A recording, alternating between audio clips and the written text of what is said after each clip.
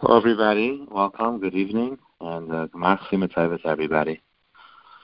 The title of this drasha, the Shabbos Tshuva drasha, is "What is Tshuva?" Getting to the root of the problem.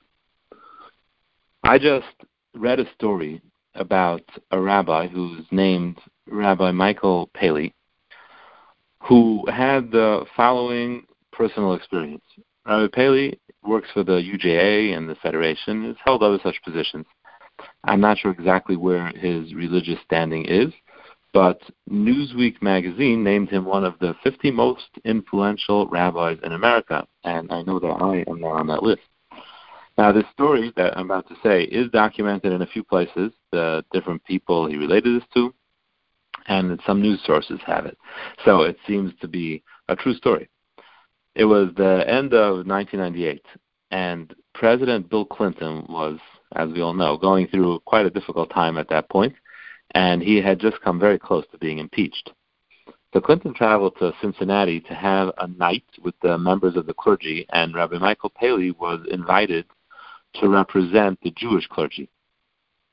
Rabbi Paley had something much more important and pressing in mind than a photo op. He wanted to share with the president a meaningful message. So as Clinton passed by and extended his hand, Rabbi Michael shook it and then said directly to the president, "It's time for you to do tshuva."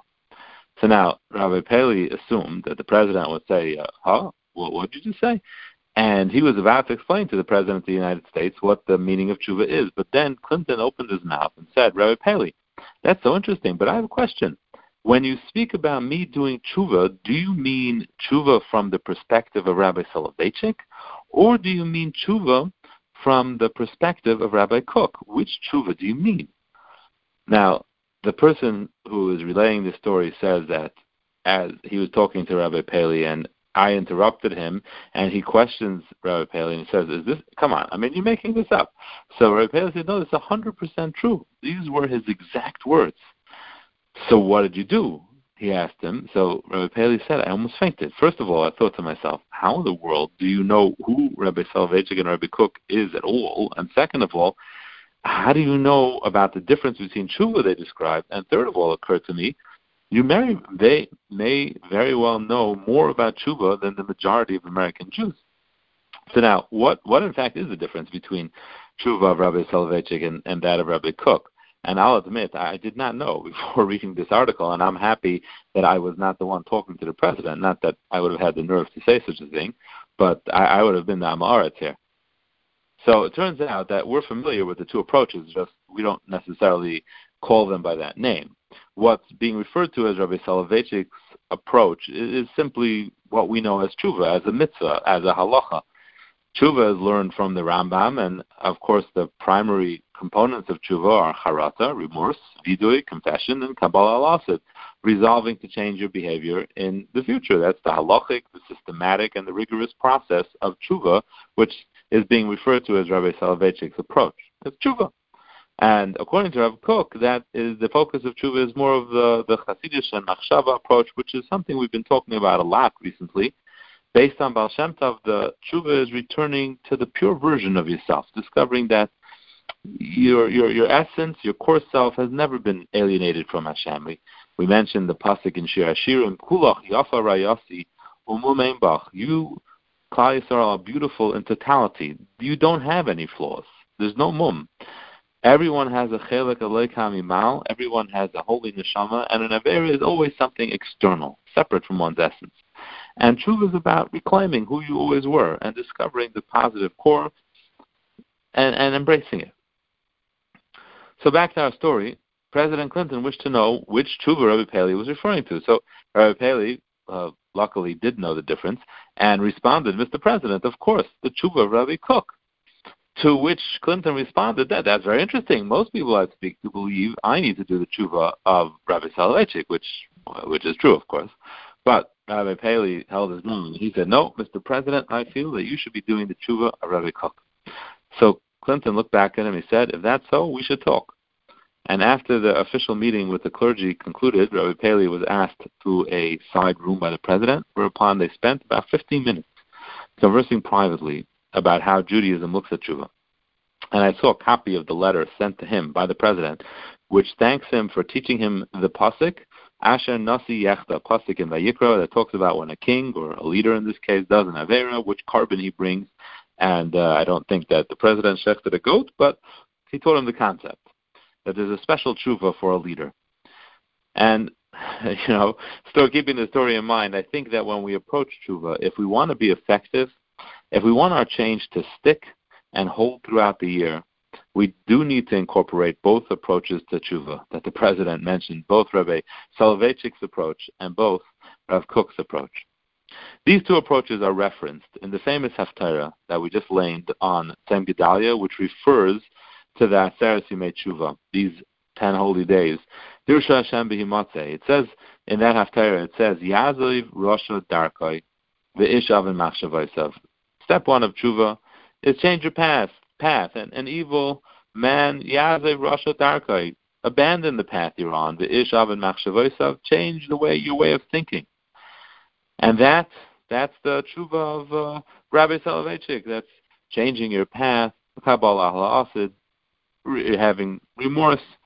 But the second thing the pasuk says is Yoshuv al Hashem v'yirachameu. Return to Hashem and He will have mercy. This refers to a person finding Hashem and finding Hashem within himself, finding his connection to Hashem, the connection that's always there, just has been ignored and allowed to decay. Our connection to Hashem is natural, it's immutable, it's the essence of our neshama. It yearns for Hashem. If we get out of the way, our neshama will automatically return home. So let's develop a combined prescription of both approaches, like a one-two punch attack in our struggles in Avodas Hashem. Let's find a way to make a proper Kabbalah the way Hashem wants us to, the one that addresses the issues and can actually bring about change. Tshuva Rabbi Soloveitchik style. And let's find the proper inspiration to keep these Kabbalahs, Rabbi Kook style, through Dirshu Hashem, looking and finding our strength through Hashem in our lives every day. How to make a Kabbalah and how to keep it. But in the spirit of Rabbi Paley, let's discuss the tshuva of Rav Kook for a moment. Who are we really? And we face tshuva year after year, and it wears down our self-confidence and our conviction that we can really do this. And we think to ourselves, again, another year of the same struggle?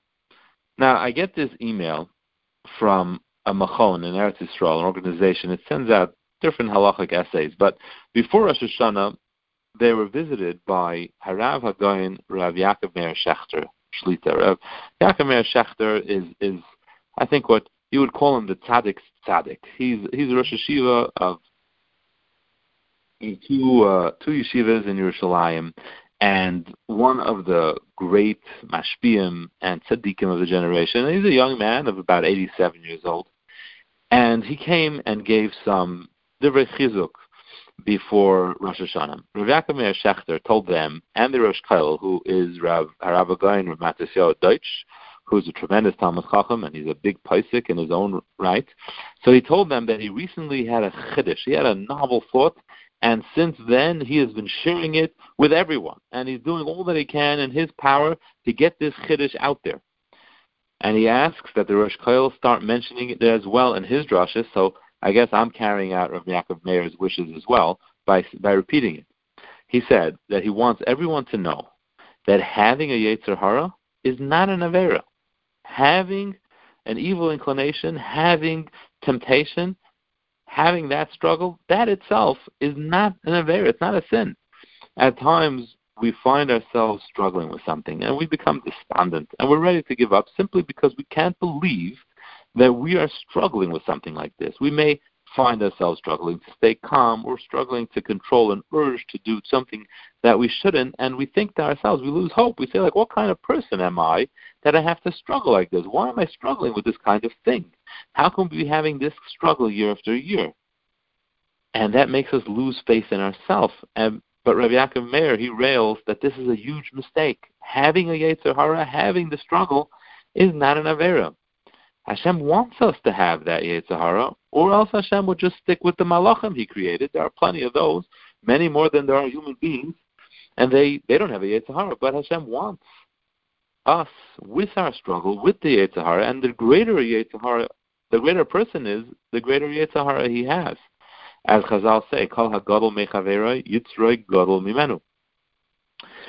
And he says that he told this to Rav Moshe Wolfson, Shlita of Borough Park, also a tremendous mashgiach, and Rav Wolfson has let him know that now he mentions it in every drasha he says. And it's a very, very important point to internalize. And the truth is, we say, Al chet shechatanu lefanecha b'yetzer hara.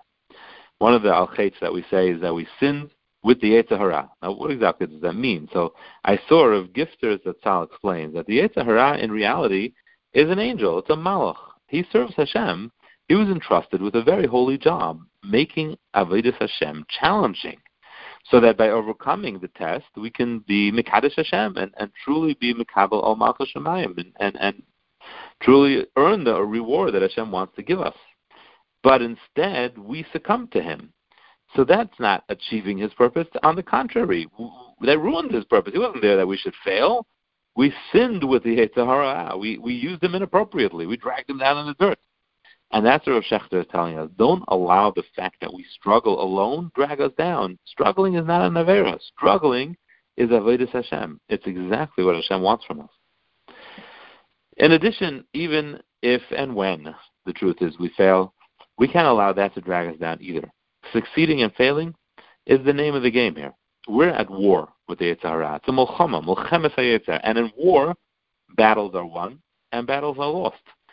You can't go to war without thinking that's going to happen. And the main thing is to gain ground.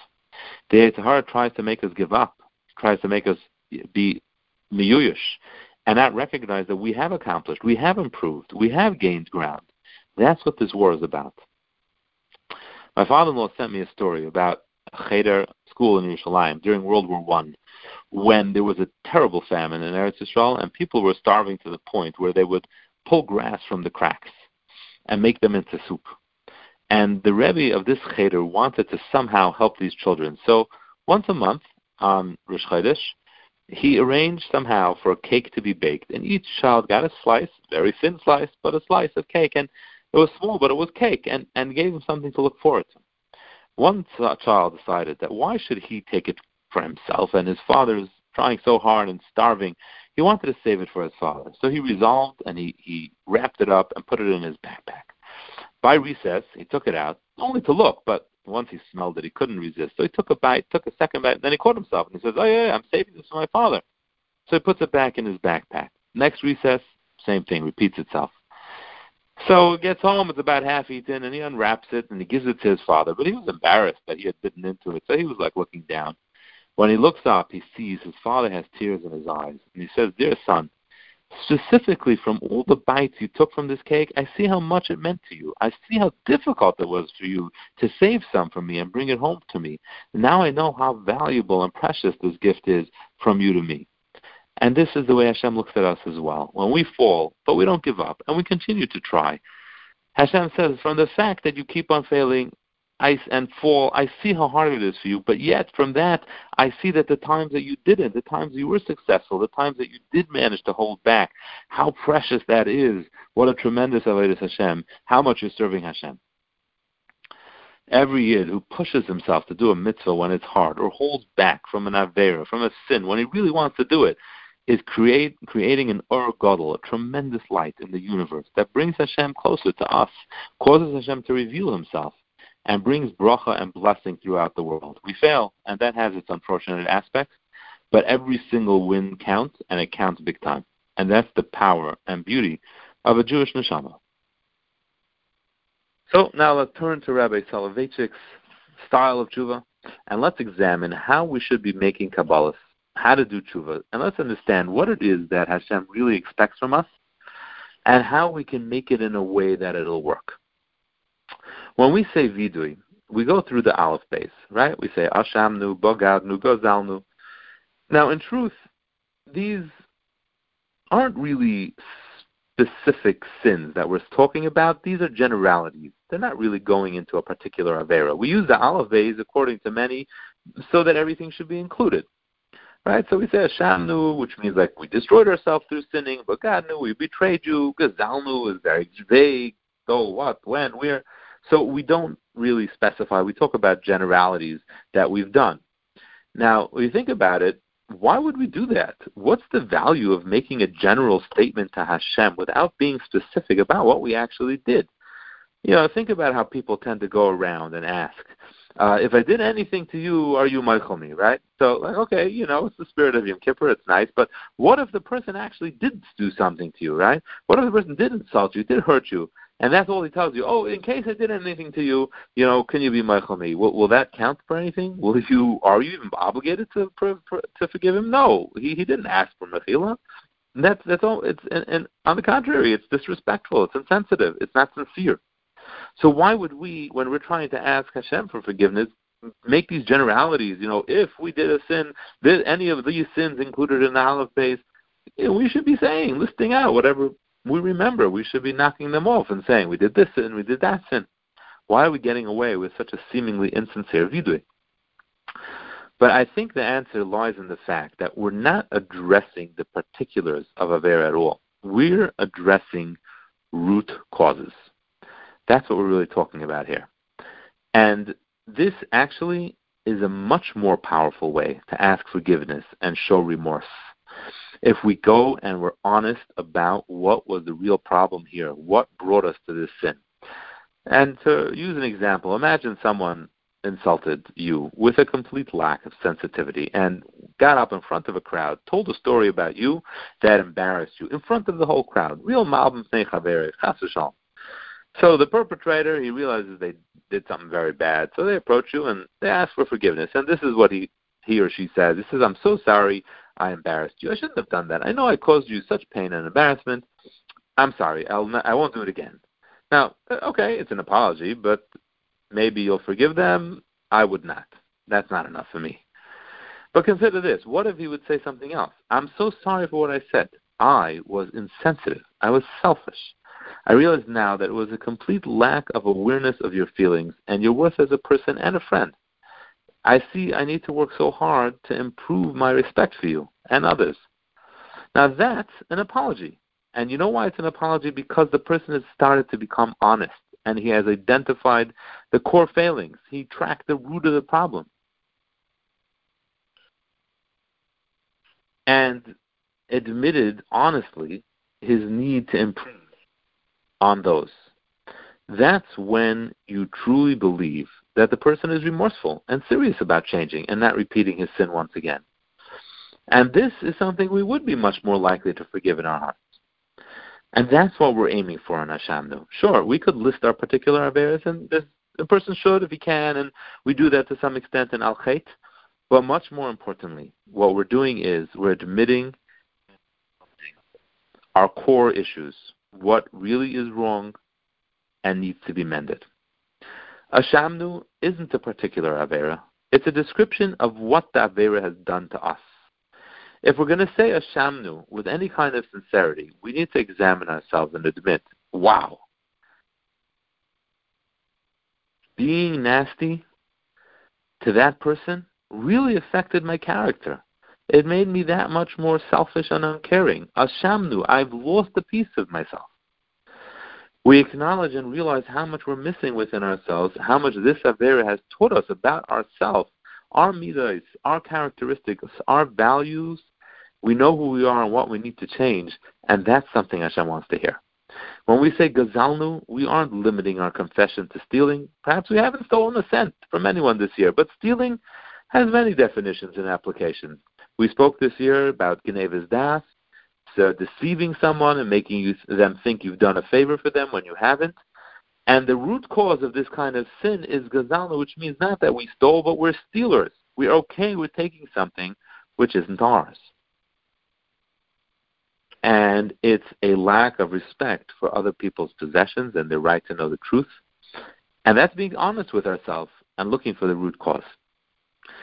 So when we're doing tshuva and we're trying to make a Kabbalah, and we hope that the Kabbalah will achieve something, understanding what the real underlying issue is key. I was speaking to my son, Meir, in yeshiva, and I was trying to explain this concept to him. So I said, listen, imagine a bacher. Yeshiva bacher has a problem. What kind of problem would a yeshiva bacher have? He wastes a lot of time.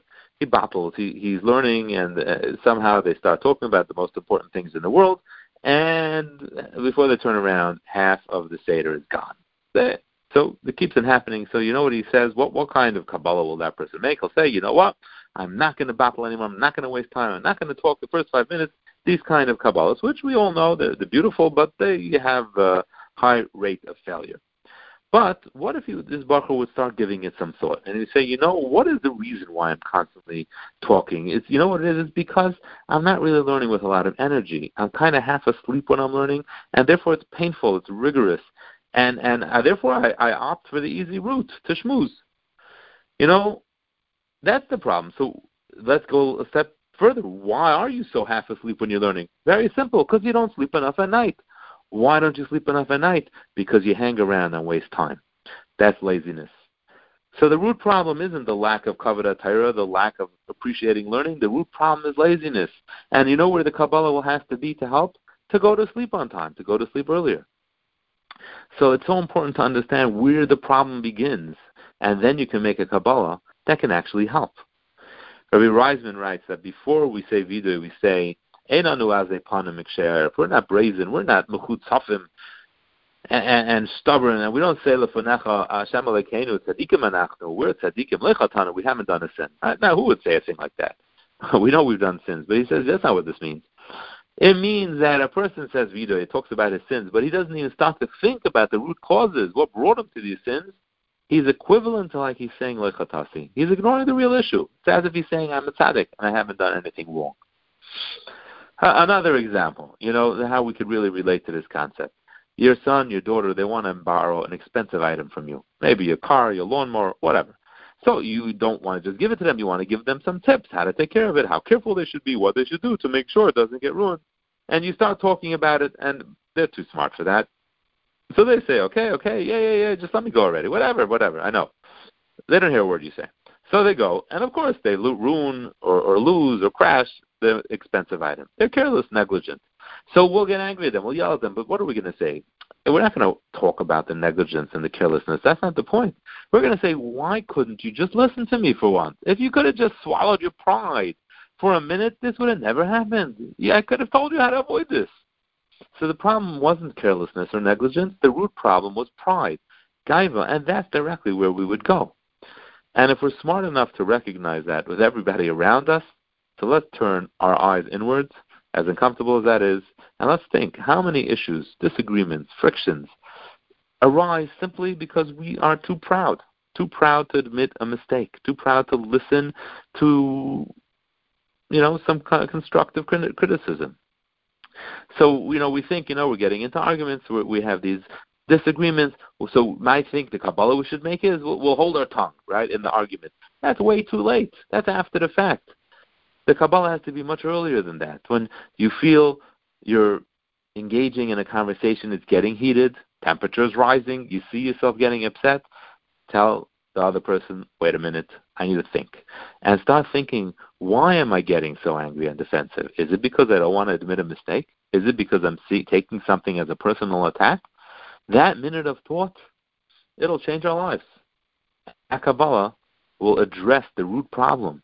It's not the fighting that's the problem. It's why we're fighting. It's what root character trait is causing us to do that. So step one of making the proper Kabbalah is identifying honestly what is the real issue, the real flaw. That's where the Kabbalah has to be. There's another angle to identifying root causes, which I feel we tend to overlook, but this would help us in a way more than anything else. Chazal explained the pasuk. People bring sin upon themselves with worthless, cheap strings, but then their sin turns into ropes, cables that are used to bind a cow or bind a wagon. So Chazal explained this refers to the Yetzer Hara. Initially, he tricks us with things that are so simple to resist, easy as breaking a spider web. How easy is it to break a spider web? It takes less than zero effort. Walk through it. It'll break. But after we get reeled in and bound up in sin, it turns into the heavy cables used to tie down a huge animal or the cart it pulls. That's very hard to crawl out of. There's a quote that sums this up. I'm not clear who said this. The chains of habit are too light to be felt until they're too heavy to be broken. So that being said, there are many things which we try to tackle and fail. But the real root issue is that we aren't stopping ourselves much earlier when it's easy and it counts. Now, everybody knows when you're trying to diet, you don't buy candy and cake. It's much simpler to refrain in the store and not buy than it is to hold yourself back when you're craving something sweet at 2 a.m. and it's in the cabinet. And you know what? It's not only yeshiva bachurim that need more sleep. If we're struggling with being kind and patient and we'd like to be better, maybe we're tired, we're hangry, we're angry, we're impatient, and it's simply we need to get more sleep. And it might involve rethinking our schedule. And the real Yetzer Hara to deal with is that laziness that comes from just wasting time before you go to sleep and the spirit of chilling out. And it might seem strange to make a Kabbalah for Yom Kippur such a mundane thing, like just to sleep more. But one of the greatest Balei Musar went to visit his son in yeshiva, and he didn't speak to the Mashgiach how his son is doing. He didn't consult with the Rebbe or the Rosh Hashiva. He simply went to the boy's room and checked his drawers. He saw that they were neat, and he was assured that his son is doing okay.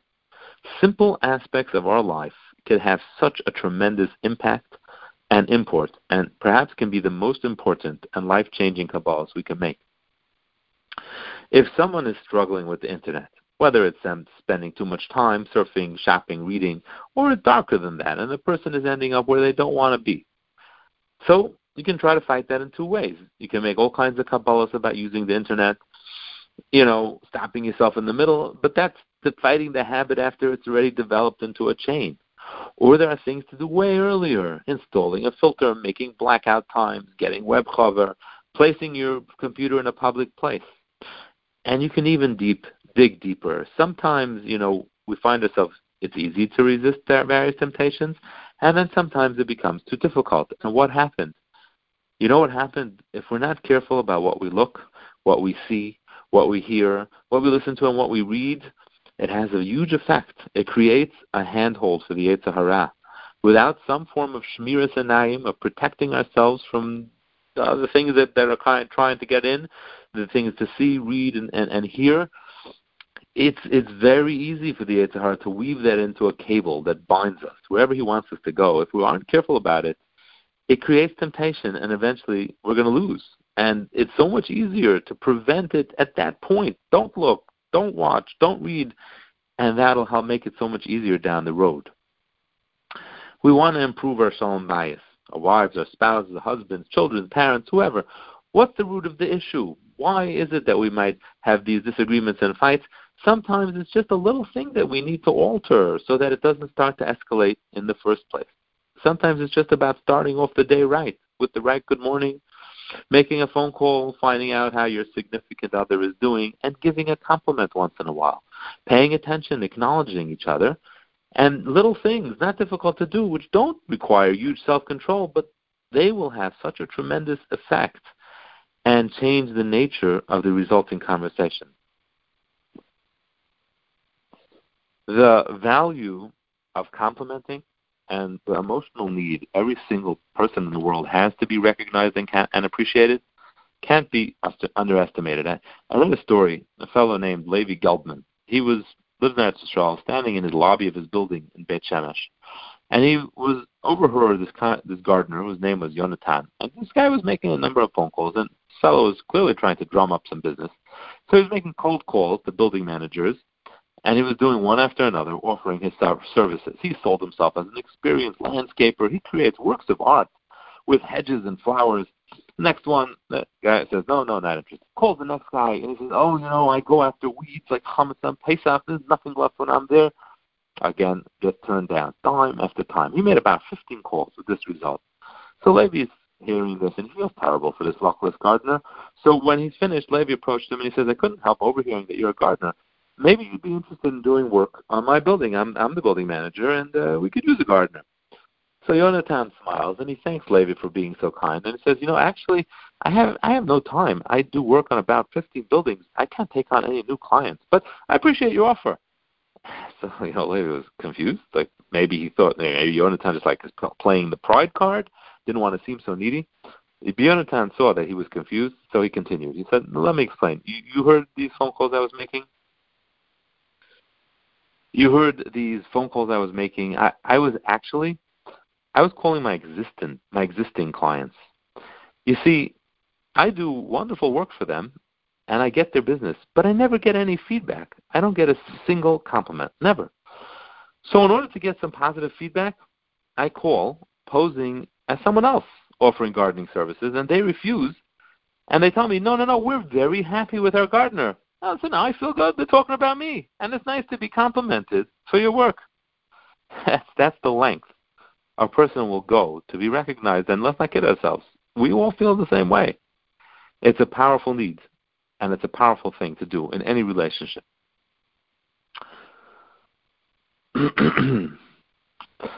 So it's so important when identifying what kind of Kabbalah we want to make, where the Kabbalah should be.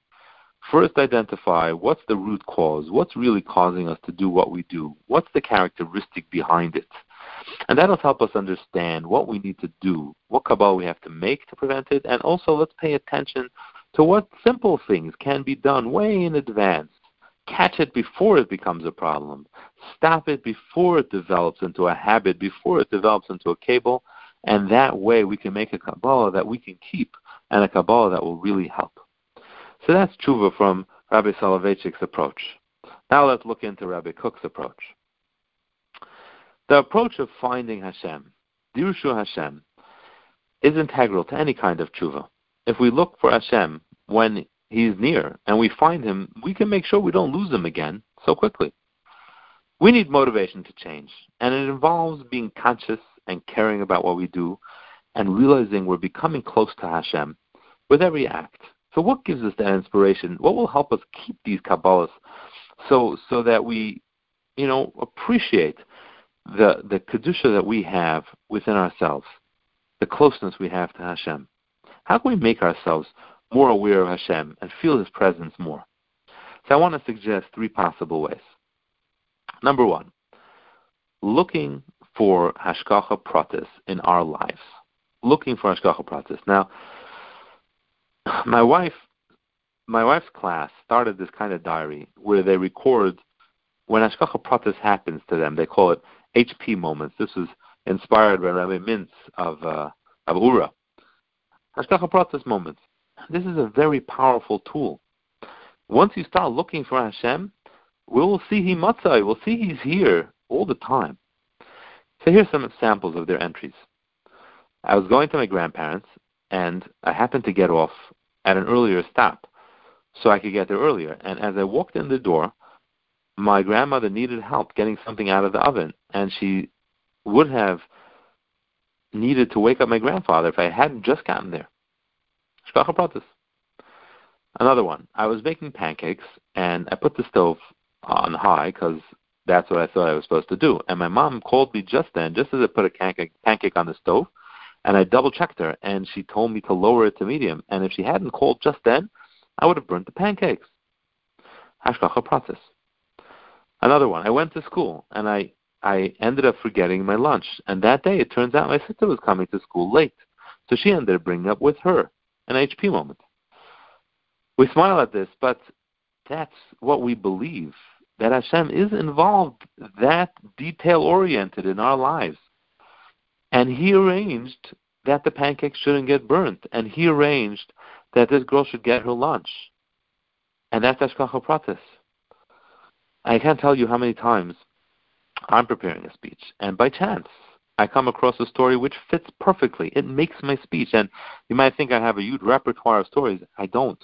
Nothing could be further from the truth. Ask me to tell you a story about a topic, I'll draw a blank. And more times than I can remember, the story was just served up to me on a platter. My daughter just read it and shared it, or I chanced upon it when looking for something else. And it's an HP moment. Hashem's really helping me. There's such a power in recognizing these moments where Hashem is helping us. When we fail at our Kabbalahs, or we fail in Avodas Hashem, we get into our head, Hashem must be losing patience with me. By now, He has definitely lost interest in me. And this is an obvious tactic of the Yetzer Hara, but a successful one. And as soon as things get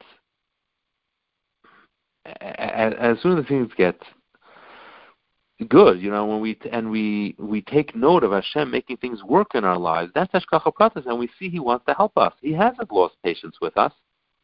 He's still on our side. This is so important for our own chizuk and inspiration.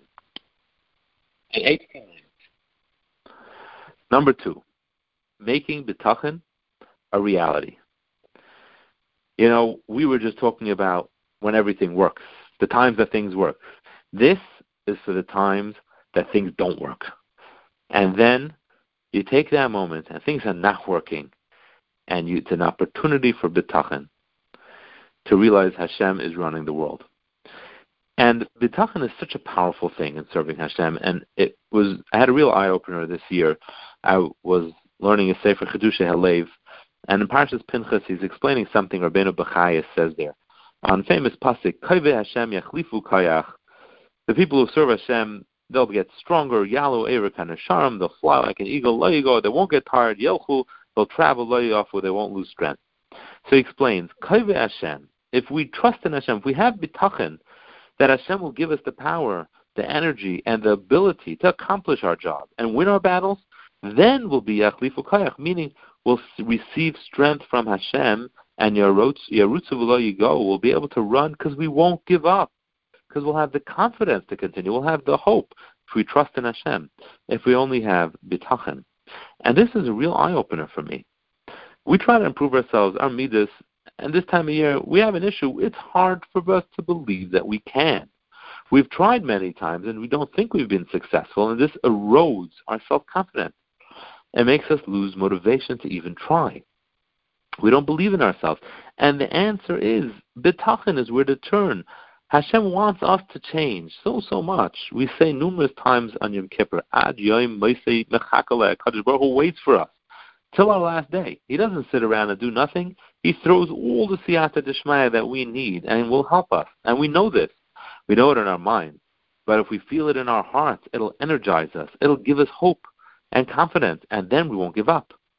He brings a beautiful example based on a Ramban, how Yocheved, Moshe's mother, only saved Moshe because she saw the house filled with light when he was born. That gave her hope. And bitachon, to trust Hashem, that'll help her. And once she had that, she thought of all different ways to save him. But without that bitachon, she wouldn't have even tried. So how do we work on bitachon? So I heard this suggestion from Charlie Harari, great suggestion. During the course of the day, when things are going wrong, take a couple of those times and verbalize, Hashem, I know you're in charge. You have this. You got this. You came home. Your kids are bonkers. They're unusually crazy. So before you kill them, turn to Hashem and say, I trust you, Hashem. Things go wrong at work. You get there late. You're stuck in traffic. Your boss gets angry. You lose a client.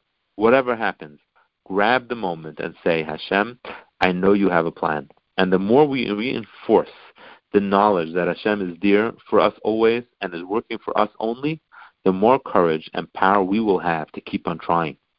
That'll give us the inspiration and motivation to keep our Kabbalahs and do tshuva shleima. Sometimes we get lucky, and Hashem gives us a boost. He lets us actually see how He is manipulating everything for our good. I saw this story about a fellow who lives in Israel. His name is Doron. So he lives in Beersheba, but his parents live in Yerushalayim. He would make an effort once a month, at least, to visit them. And it's about an hour and a half, I think, from Beersheba.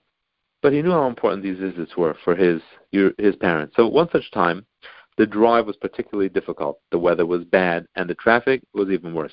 When he got there was no place to park. So he circles and circles. Finally, he parks in what he thought was a semi-legal spot, but of course was an illegal spot, hoping he wouldn't get ticketed. It's only a short time. Goes his beautiful visit with his parents. They're so appreciative that he's there. He feels so good about himself. Goes back to his car. Sure enough, there's an officer writing out a ticket. He pleads with the cop. He tells him all the wonderful things he did, how much mysterious nefesh he had to come here. The officer turns a deaf ear. He says, listen, buddy, you parked in an illegal spot. He gives him the ticket. On his way home, so Doron starts having thoughts like, this trip just became expensive. I was doing a mitzvah. Why would I have gotten a ticket? But things only got worse. Doron gets home, and he has a neighbor who is not well mentally and constantly harassing him and his family. And as he's walking into his apartment, the man accosts him, is lying in wait, and he tells him, you broke into my apartment today and stole my merchandise. So Doron actually had the best alibi. He had an ironclad alibi. I wasn't even in Yerushalayim all day. I was in Beersheba. But the man got even more furious and enraged, and he called the police. Police came. It wasn't the first time, but they made a report. They filed a complaint, and they set a court date. So now Doron was really troubled. So he had a friend go into Rav Chaim Kanievsky, Shlita, and ask him, what's the rationale behind so much trouble happening just as I'm doing a mitzvah of Kibbud Av V'Eim? So Rav Chaim just told him, don't worry, it's all for your good. Now, Doron was perplexed how this could be possible, but he accepted the answer, hoping to understand it one day. The day of the court case arrives, and then Doron's neighbor gets up on the stand, not only presses charges for the theft, he began to unload a ton of grievances, everything that he had been harassing them about from, Sheshes Yemei Breishis. Although they were all fraudulent claims, they just, like the way he was heaping them on, the court was believing them, and it just really wasn't looking good. So finally, he gets to the claim of theft. So there, Doron says, I have this one. I was out of town. But the judge asks Doron, do you have any proof that you were out of town that day? So at first he was like flustered. How am I going to prove it? But then he remembered he has a proof. He has a parking ticket. So he pulls out the parking ticket and he shows it to the judge. So the judge says, okay, your car was in Beersheba, but how do I know you were? It's a parking ticket. Maybe someone else was. Who says Doron was driving? So Doron remembered that the ticketing officer, he argued with him, he probably remembers him. So they called the policeman, and sure enough, the cop testified that Doron had been in Beersheba. And at that point, it became clear to the judge that that charge was a falsified charge, and he started examining it again, and he saw that all the charges were trumped-up charges. And not only was the case dismissed, the neighbor was fined 50,000 shekel for harassment.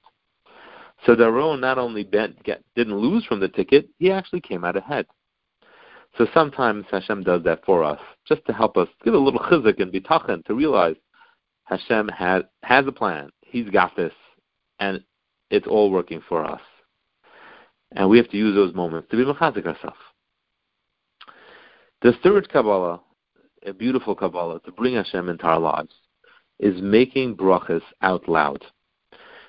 Going back to Rav Yaakov Meir Shechter, Shlita, that we started with, after he finished his drasha there in that kollel, they asked him for a good idea for a Kabbalah. So he tells them that his suggestion always is, make brachas out loud. This brings bracha, it brings blessing to the whole house, and it instills emunah within us. He testified that many people started to do this and saw great Yeshuas, great Hashem's help from this segula. And this is such a beautiful Kabbalah. Let's think about this for a minute. We make brachas often throughout the day, and there's a tendency to swallow a bracha. We mumble it quickly as the food is 50% in our mouth already. If we make a bracha loudly, it'll be said clearly, it'll be said properly, and it'll begin to resonate. And I don't know if we can do this with every bracha. Let's start somewhere. Pick a specific bracha or two that you can do this easily and start. Enjoy it. Make that bracha rock the house. And we can start adding one by one. And these brachas will bring Hashem down from up there in Shemayim and place Him squarely in front of our eyes, in our kitchen, in our office, in our bedroom, wherever we're making these brachas. And that's such a powerful chizuk. And there's a side benefit, as Rav Yaakov Meir testifies, that we get Yeshuas out of it. And who doesn't need those? So the three Kabbalahs that we can make to strengthen ourselves is start counting those HP moments when Hashem helps us. And in the other moments when things are difficult, verbalize some bitachon, Hashem, you're here, I know you have a plan, and make some brachas out loud. And that will bring Hashem into our lives and realize that we have the power, we have the hope, we have the ability to be successful in our struggle in Avodas Hashem. Realize that struggling is not an Avera. Struggling is not a Yetzer Hara. It's okay, and it's what Hashem wants. And if we fail, that's part of the battle. Pick ourselves up and keep on going, and that demonstrates to Hashem how much we love Him. And remember to examine ourselves, try to understand what the root cause of what we do, why we do, what characteristic is behind it, and try to address that in our Kabbalahs, and think also, what little thing can we do way before things begin to become difficult, before they get heated, before it's difficult? Find that little Kabbalah to make way before that, so that it helps us so much earlier when things are easy, and we'll make the right Kabbalah, and we'll have the motivation to keep it. So let me conclude with something the Yana Rebbe said to people around him by Tashlach, that the whole year, HaKadosh Baruch Hu is our relative. As we say in Ashrei, Karav Hashem, L'chol Karav. Hashem is Karav. He's our relative, so to speak. But he says during the Aseret Tshuva, he's our double relative. Kiruhu b'yoisei Karav. Hashem is doubly close to us. It's like you're related in two ways to someone, through your wife and through yourself, your father, through your mother. Hashem is so close to us now. Let's grab this opportunity to do tshuva properly, find Hashem within ourselves, recreate our relationship with Hashem, and with that, we should all be zeicha to do tshuva shalema and be zeicha to a gemar chasima taiva and a year full of blessing, of bracha, of Yeshua and nechama. Have a good night.